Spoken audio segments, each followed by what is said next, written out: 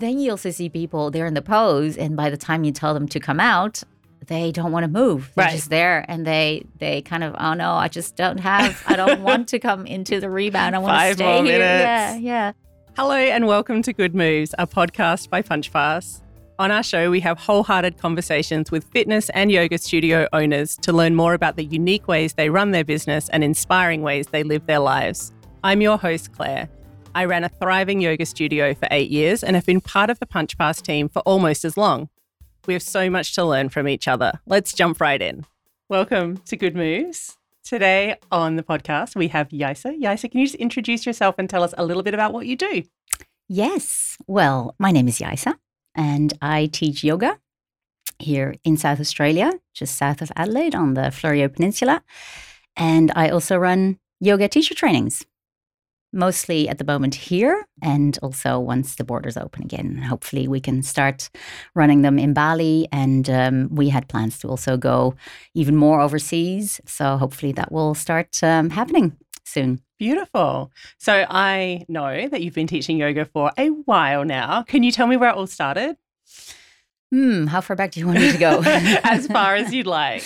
I'll start with my first yoga class because that's, I suppose, where everybody's yoga teaching journey starts. That was back in 2006, I reckon. I was living in Singapore at the time. I was working for a Dutch bank, and I was working there as an expat, and I was just going to a gym. Included in the gym membership was that you could take all the classes, and there was this yoga class that was at the perfect time with my work schedule. So I went there. I think it was a Wednesday evening, and I thought, hey, wow.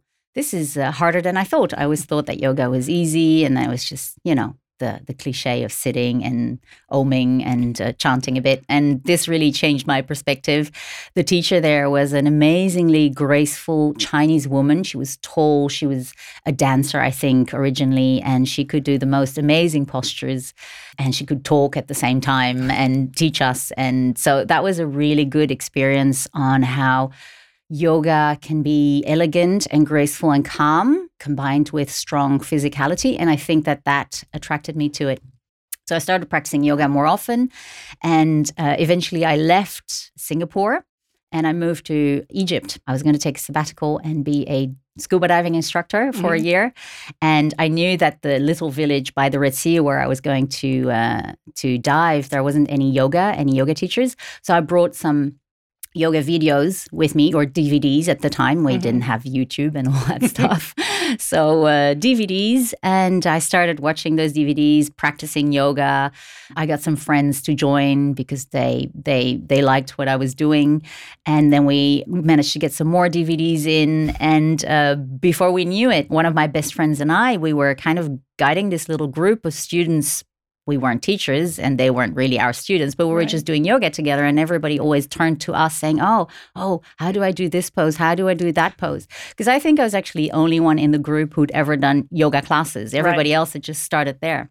So I think the seed was planted there. After a while, this friend and I, Daria and I, we started dreaming of maybe doing yoga retreats in Egypt. Had she done yoga before? Well, she was your friend prior to this? Yes. Correct? Yes. So this was her first experience with yoga, was with you? Pretty much, and yes. It got a hold on her in a similar way that it had a hold on you. Yeah. That's awesome. Yeah, and whenever she would go back to Holland from Egypt, she would also practice yoga, and we would go to Cairo, and there would be teachers there. So we started exploring yoga together, and eventually we got to know Ashtanga yoga. And that was, I think, where we really got into the yoga practice, where we really understood that it was more than just a physical practice, and that there was a whole philosophy and a lineage sometimes to it. And we started dreaming of organizing these yoga retreats. We thought, well, before we can do yoga retreats, maybe we should do some form of training. Probably.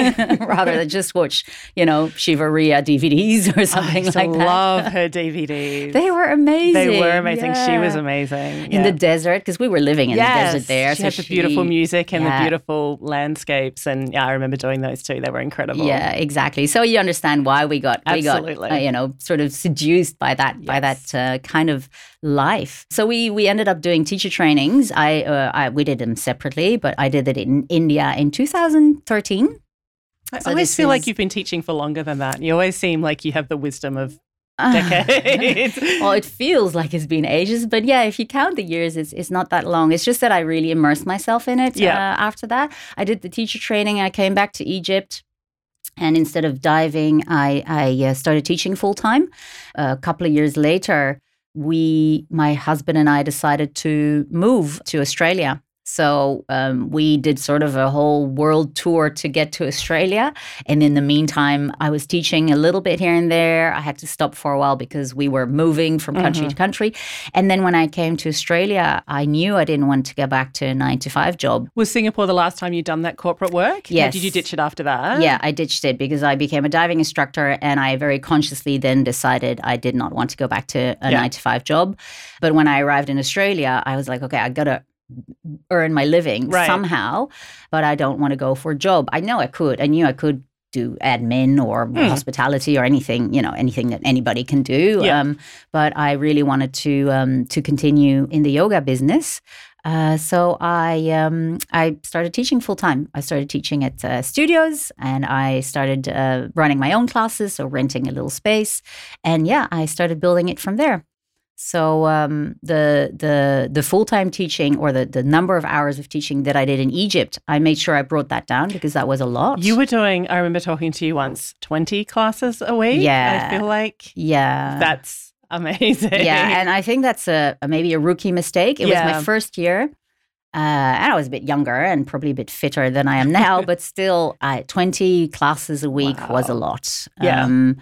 I always have huge respect for school teachers who stand in front of a classroom the whole day. And of course, teaching yoga is maybe a little bit more physical, but you're constantly focused on what the students are doing. You have to carefully think about what you're saying. If you've got a sequence, you've got to remember the sequence. Yeah, but then you've got to adapt it to who actually showed up. I mean, I think that's one of the most challenging things is all the best laid plans, and then you get 2 pregnant people and someone who's never done yoga before, and you're like, oh my goodness, what am I going to do now? Exactly. Yeah. And I remember my first class was like that. I was super nervous. I prepared, probably took me 4 hours to prepare that sequence, and I practiced it and I repracticed it and I changed it and I did it again, and then it was perfect. And then I walked in and that was this older gentleman that could hardly lift a leg. Yes. So I had to change everything around. And it sometimes also happens the other way around. You prepare really gentle class, and then these people come in and they're like, okay, I want to sweat a little, and you're like, okay, you've got to turn it into a more dynamic and a more spicy class. So all that effort and doing that 20 times a week, I think it was really a lot. How long did you sustain that for? I think for about 9 months. Wow. How was your own practice? Non-existent. Did it go away? I was going to say. Yeah, absolutely nothing. So the physical side, I mean, hopefully did you stay balanced through the teaching, do you think, from a physical standpoint, or did? I think I was lucky that I had a really strong basic health. Yeah. So, and when you're teaching, you're moving. So at least I had that. Right. I wouldn't say that I was practicing yoga while I was teaching. Obviously, we never actually do our own yoga practice on the mat. No. But while we're teaching. But at least I moved. Yep. But I noticed that my own practice was really fading. I tried self-practice, but when you teach 20 classes a week, you somehow don't have the time and the energy anymore to get on the mat for yourself. And there were no other teachers. I was going to say, sometimes going to another class at that point is a great thing to do, but there was no one around. There was no one around. That's why I was teaching so many classes, because when I got there were no teachers. We were doing the videos. And then when I did the teacher training, I came back. I was one of the I think there was one other teacher, and she was teaching one class a week somewhere on the rooftop where I couldn't be because I was teaching at the same time. Yeah. So, after that, I actually went to Bali after that to recuperate. Yeah. And I think I went there for maybe 6 weeks or something. Wow. It took me 2 weeks to wind down from teaching. I realized I could be a student again. That was great. This was when I was at the height of my Ashtanga practice, or so that's when it started again. So you were teaching Ashtanga as that was your main teaching focus? No, I was practicing it. So I was when I left Egypt and I went to Bali for that break. I picked up my Ashtanga practice again. Yep. And that's when my own Ashtanga practice really took off. And I didn't want to teach Ashtanga initially because I wanted to keep it as my own practice. Yeah. And also because I never went to Mysore, which is what you sort of officially have to do to officially call yourself an Ashtanga teacher. Can you just explain a little bit what's Mysore? So in Mysore, that's the town in India where the founder of Ashtanga Yoga, Pattabhi Jois, started his Ashtanga school. He became quite the guru. There's a whole other story to his teaching nowadays, unfortunately, in the whole Me Too side of things. Yes. But he had lots of people coming there to train the way he was teaching, which was self-practice. So he created the primary series and then subsequent series, and you are taught the series one posture at the time, practically. Yep. So everybody progresses at their own speed, at their own pace. You can start as a complete beginner who's never done yoga, but you can also start coming from another yoga style, another yoga school.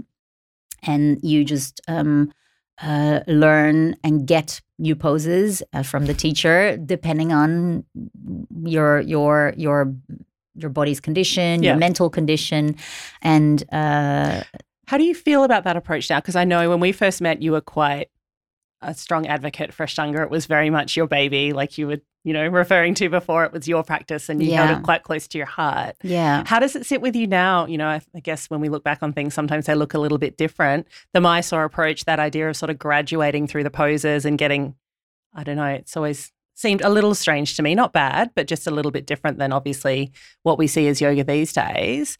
How do you feel about that now? Do you feel like the Mysore style of the practice is still a good way to go?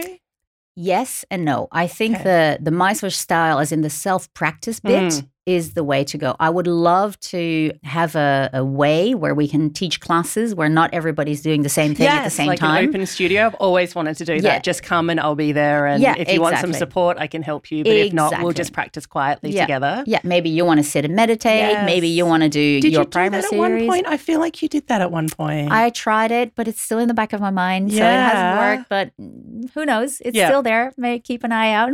Maybe something's going to happen. Yeah. But so I do think that self-practice is still the way to go because, all the lead classes, which is basically the only way we're teaching nowadays, is lead classes. They're never exactly right for everyone. Right. Some people will love it. Others will wish that it was a little bit more strong. Others will wish it was a little bit more restorative. Yes. And some people have hip problems, but others have back problems. So how can you fit 20 people, even 10 people in one room with the exact same needs? Right. So that self-practice way, yes, but the rigidity and the dogmatic way of teaching of it all. Of the primary series, I've kind of let that go. I still teach the primary series, mostly nowadays half primary series, is good. I like it, but I don't think you need to be so dogmatic about it. Yeah. I give lots of modifications. I sometimes throw in another pose to prepare for the next pose.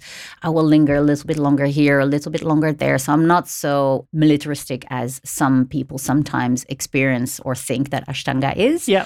So I try to take the good elements out of the practice, and then I've blended it into a slightly kinder, maybe more gentle way of making it more accessible for people. But you still brand it and package it as Ashtanga and still feel quite strong that it is definitely an Ashtanga practice, not a flow or a vinyasa or anything like that. Yes. Yeah. Beautiful. Yeah. What other styles are you teaching at the moment? Yin is one of my favorites. And you came to Yin not so long ago. Am I right about? So you were Ashtanga was your thing. And then like a lot of people, I think, that did the stronger forms of yoga, Yin comes along and kind of smacks you in the face and goes, oh my goodness, here's this other thing that makes you feel good in a whole different way. Yeah. Is that what it was like for you? How did you find Yin? Well, I actually discovered it in Bali as well. So there was quite a while ago. Yeah. And I started teaching it as one of the first styles when I came here in Australia. Yeah. Because I had to choose what to teach, as I didn't want to teach that many classes, but I wanted to give that variety as well. Yeah. So I think when I arrived here 7 years ago, I started teaching Ashtanga and Yin. Those were the two styles. And I remember back then there weren't many people teaching Yin here yet. I was pretty much self-taught in Yin because at the time there were no teacher trainings for Yin available in Australia yet. So I was I read all the Bernie Clark books, etc. And I started teaching it and I started loving it more and more. So whilst my Ashtanga practice was progressing in one way, my yin teaching was also progressing. And I think that kept each other wonderfully in balance. Yeah. I ended up doing a yin teacher training as well, eventually years after I'd already been teaching. But they're quite clear about that. When I did the yin teacher training and they were quite like, go ahead, figure it out. Here's some ideas. Go teach a class. It was very, very different to the other styles of yoga that I as a yoga teacher as well, where it's like you must do this, you must do this, you must pose and then counter pose and do all this stuff. It was very, I remember sort of leaving the training and having them, have fun. And all the people that sort of invented it, as much as you can say that with a style of yoga, are all very go. Play with it, see what feels good, which I really love. Yeah. I think it's such a great philosophy. Do you find your students go between the two styles? Do you have lots that mix and match or do you have lots that stay in their lane? No, I have a lot of people who mix and match. Yeah. So a lot of my students come to a lot of my classes. Yeah. The variety of classes. I would say that especially the people who do Ashtanga and Hatha tend to come to Yin as well. Yep. But a lot of the people who do Yin, you will never see them on the mat doing Hatha or Ashtanga or Vinyasa. Yeah. So let's say it's people who don't necessarily are into sweating. My own husband, for example, he loves to do Yin. It's really good for his back. Yeah. It's really good for his joints. But I will never get him to do a warrior or fair enough too. or a standing forward fold. Yeah, I have people that do both, but people that do Yin tend to like Yin. Do you feel that do those people transition away from the other styles? I feel like a lot of people try a yin class once and that's it. They walk away from the stronger classes they've been coming to, or do a lot of them now come? I think yin used to be a hard sell. It was hard to describe yin, I think, and it was hard for people to understand. And I think as the years go on, people have a better understanding. Yeah. Are you finding that people have a better understanding now and know what they're coming to get and completely understand that it is that nice mellow flavour? I think it depends on who they practice Yin with. Because I think a lot of Yin teachers are a bit afraid to teach the real, strong, deep Yin. What do you see as strong, deep Yin? Like holding dragon pose for 5 minutes. Okay. Or, a wide-legged forward fold, seated forward fold, dragonfly, without props. Without props. For a while. Okay. A lot of Yin teachers tend to turn it more restorative, make it very restorative. Yeah. Because they're careful, cautious not to get people to go over the edge. Right. You know how we talk about the edge. Absolutely. So in order to be just cautious, they will make it more restorative. So they will offer lots of props and they will offer shorter holds. So people who do that kind of practice with those teachers, maybe they will find it they will find the restorative practice in it that they're looking for versus the busy lifestyle that they have, or the maybe the running, the jogging, the cycling that they do, or the swimming. Yeah.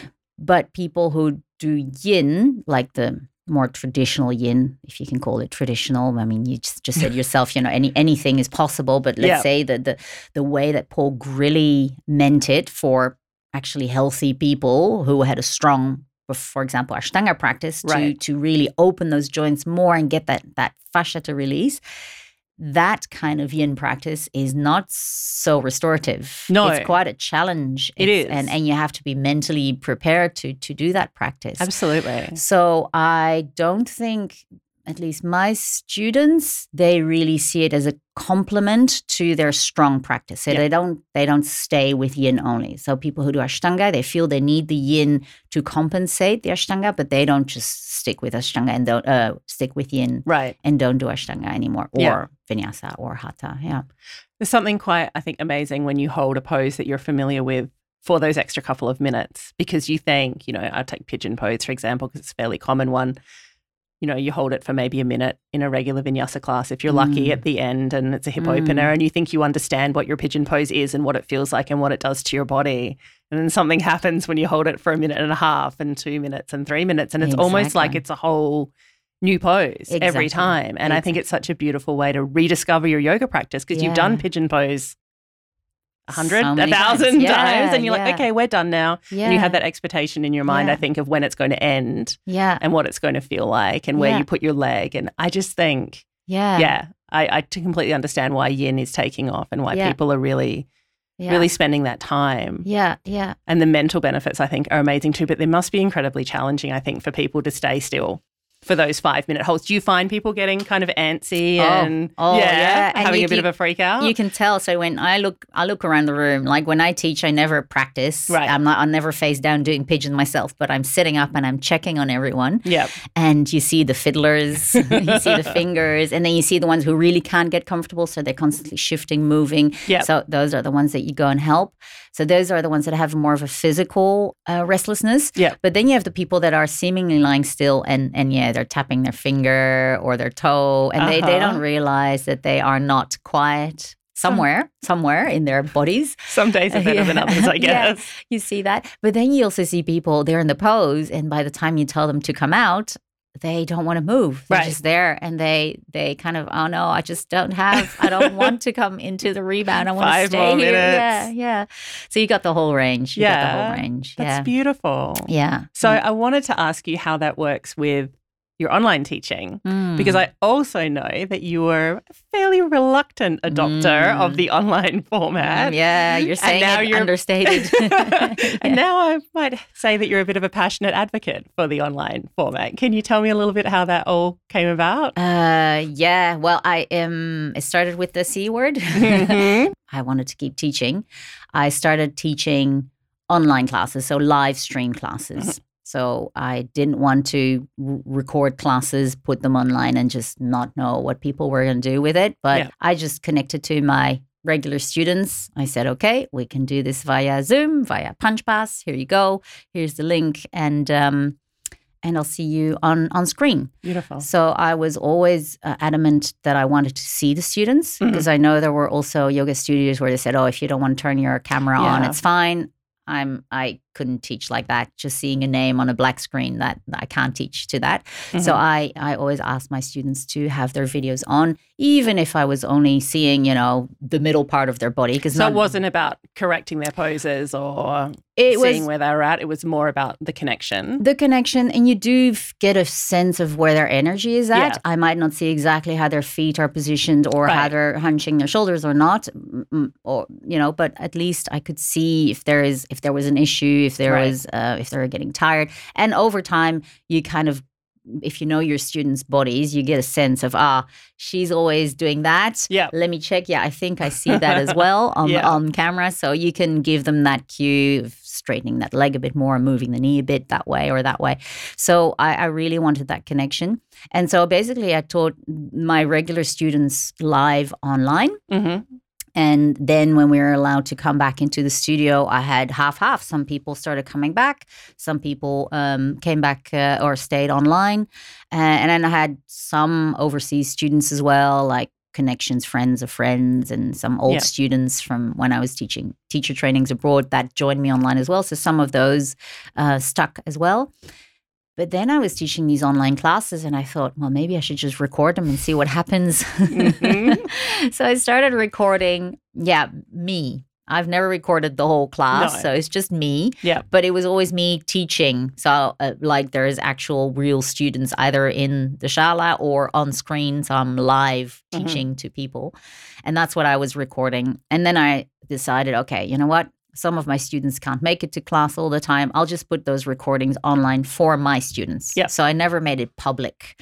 So they're only accessible for my students. And then I got some nice feedback and they were really happy that they could do the classes in their own time. And it's not tons of students. Right. But even if I make 5, 10, 20 people happy with it, totally. I'm happy. Yeah. The more people I can get on the mat, the better. Yeah.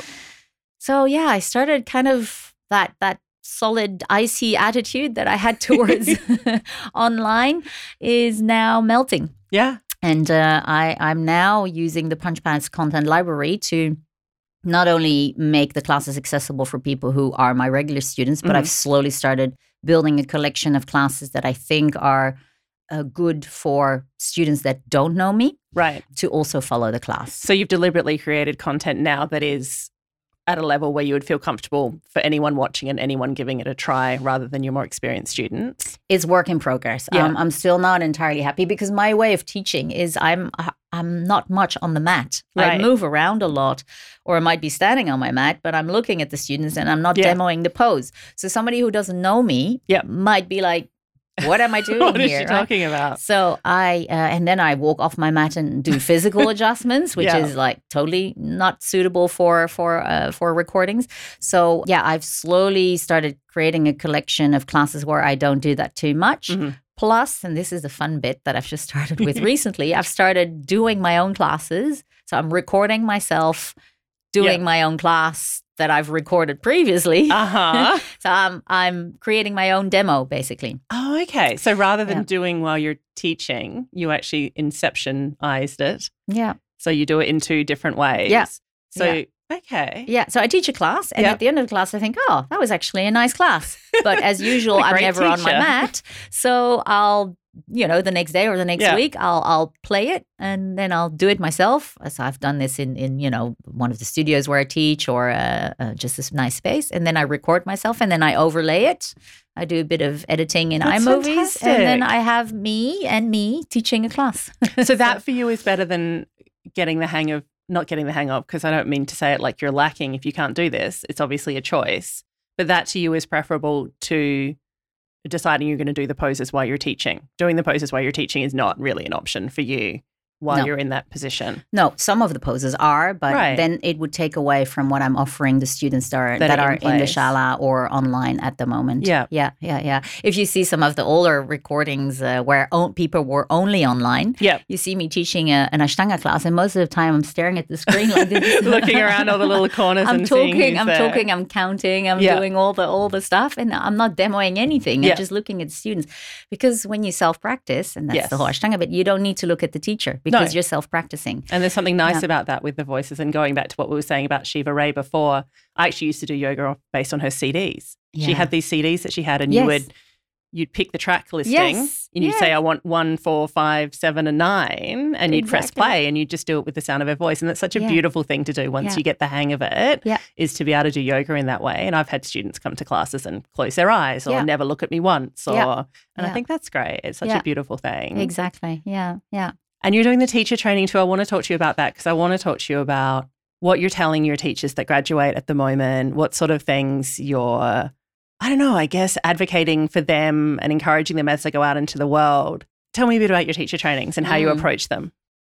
Oh, well, our teacher trainings are multi-style. That's to start with, because I think there is not just one style of yoga that's suitable for you or for your students for the rest of your life. And you don't want to dilute them and mix them all together and make them into one blend. One blend. Yeah. No. I do, because I do like some of the traditions and some of the lineages. There is value in each of them. Absolutely. So in our teacher training, we introduce, as far as I didn't know them already, introduce these styles to the students. Mm-hmm. So we do hatha. We start with hatha yoga, but the traditional hatha yoga, not the gentle flow that they call hatha now, but the actual more traditional way. And then they move on to Ashtanga, and then they move on to Vinyasa. So that's the three main styles that we teach, but we also run them through a bit of yin and a bit of restorative. Beautiful. And this is, I'm talking about the technical aspects of the practice, the philosophy of it, the lineage, the history, and the in terms of practice, they get a much, much bigger experience because we give them also yin-yang classes. We do, for example, myofascial release. So in terms of practice, they do a lot more. But in terms of how much theory we give them, these are the styles that we talk about. And by making it multi-style, I think one of our biggest intentions is also to make it as accessible as possible for everyone. Right. So we've had people doing our teacher training that were super fit, strong, healthy, to a woman that was paraplegic 3 years prior to doing the teacher training. She'd had damage to her spine, so she couldn't walk 3 years before. When she came into the teacher training, she walked in with a cane just to help her on the dodgy bits of floor. But she did the teacher training, of course, with modifications. Of course. Amazing person. But we also had a 71-year-old lady. That's awesome. Just recently do the teacher training with us. We've had everything. And do you find most of them go on to teach, or are you finding people are doing the training just to deepen their own knowledge and their own practice, or 50-50? Yeah, well, everybody 50-50, does it. yeah. Everybody does it to deepen their own knowledge. Of course. But I think at least 50% of our students have gone on to teach. Some of them have become even full-time teachers, like running their own studios or their own classes. Others just do it, one class Here on and a there. Saturday or, So, that's really nice to see. Yeah, that's awesome. So they've been on hiatus for a little bit, but you're coming back this year with the trainings? We've run teacher trainings here in Adelaide all the time. We've been lucky here that we've been able to do it. Yeah. Somehow the planning was always okay, so we didn't have any major lockdowns, but we had to put them on hold in Bali. Yeah. So when we started in Bali with the teacher trainings, I say we because it's my friend Daria, who I mentioned earlier, and we started the teacher training school together. She's based in Bali now. She lives in Bali, so we were running them in Bali. Those were intensives, so 1 month's teacher trainings. Here in Adelaide, they're part-time because people won't really travel to come here and be 1 month in Adelaide. So we run it more for the local students, the local population. Do you find one format better than the other? Do you prefer one over the other? It's different, but they're both good. Yeah. And I think just like yoga, there is not one style fits all. Right. I think also not one type of training fits all. Some people like to get away from their home and immerse themselves 1 month in Bali or Thailand or wherever they do it and do nothing else. Others, they need more time to process. Yeah. So they need to go home, they need to sit on it, they need to reread, and then they're happy to come back 2 weeks later to do the next module. Yeah. So, there Different is strokes. something for everyone there. Definitely. Yeah. So what's next? What's happening? Oh, well, in terms of trainings, Daria and I are working on our 300-hour. Awesome. So it's in the very, very early stages. That's a huge undertaking. So you start that from scratch. You just figure it out. And wow. Yeah, of course, within the requirements of the Yoga Alliance, because we are Yoga Alliance registered. But the 300 hours can be...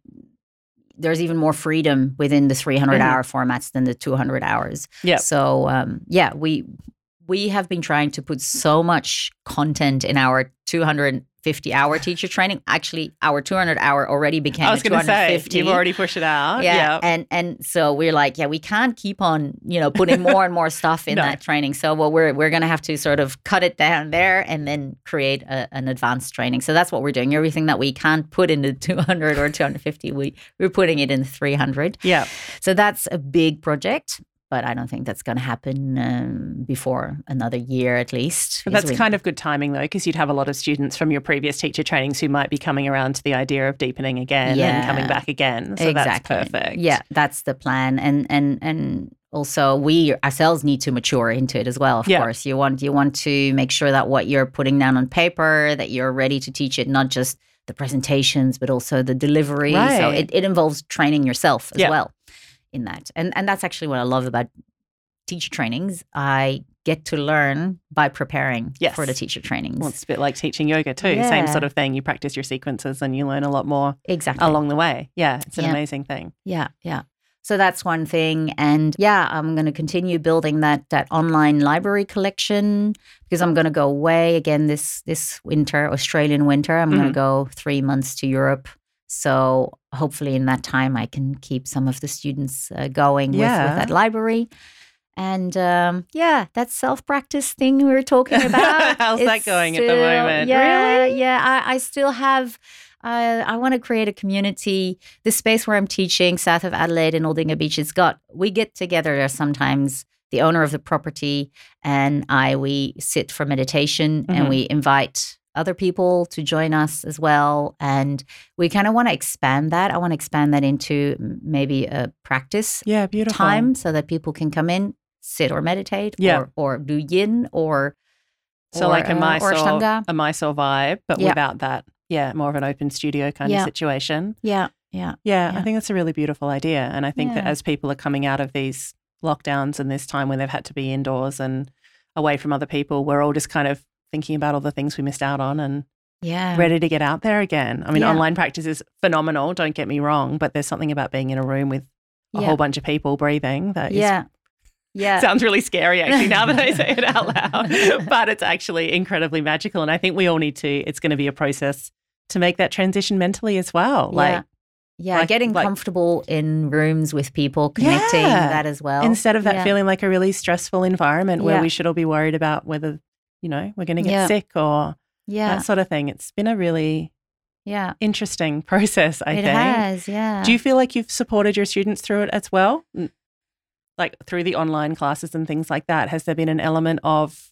Yeah, I hope I have. I think I have. I have been getting nice, really kind feedback from some of the students writing to me that they really appreciate that they can still do the classes. And I get messages that they've helped, that my classes have helped them through some difficult times. Yeah. So, but I'm sure that most yoga teachers have been able to reach out to their students. If you've managed to continue teaching somehow, I'm sure everybody's had, even if you only make one person, if you reach out to one person and help them, that's I think worth it already. Yeah, and I think we had a lot of people like you as the teacher, but also as the student, very reluctant to do an online class. And there are people out there that never will. Yeah. And they say it quite clearly. They're like, I will never, sorry, not for me. Yeah. But I think there's people that maybe started out that way and then softened that approach and went, look, I'm going to give it a try. And then it became a really, really valuable part of their experience. And whether they keep doing it or whether they run back to the studio as soon as the doors are open or maybe some combination, it's amazing. Yeah. Well, I have students that I thought, I'm sure they'll drop off as soon as they can go back to the studio, but they're still doing things online. So it's a beautiful thing. It's amazing. And I think the more options you can offer, the better. And it doesn't matter. They don't have to be your choice all the time. I mean, I wouldn't do online classes all the time, for sure. But to be able to choose is fantastic. Yeah. And same with the type of styles or the types of yoga that you offer. Also, if you give variety there. You stick with your favorites, but sometimes you get forced maybe to try something new as well, which I think is kind of a good thing. And there's a bit more freedom to do that online as well. If you hit play on a video and 5 minutes later you're like, ooh. Yeah. I've certainly done that a few times. Like, oh no, that is not the vibe for today. We're going to try another one. Yeah, sometimes it's just the voice. Yeah, sometimes it's not going to work for me at all. That's so good. Absolutely. Yeah, it's been a weird period, but I've learned a lot from it as a teacher, as a student. Yeah, absolutely. It's so good to talk to you today. Thank you so much for coming in and joining us. It's been an absolute pleasure to catch up with you again. Yes, thanks for having me. Thanks, Claire. If you'd like to learn more about any of the guests that we've featured on the show or about PunchPass, you can head to our website at punchpass.com.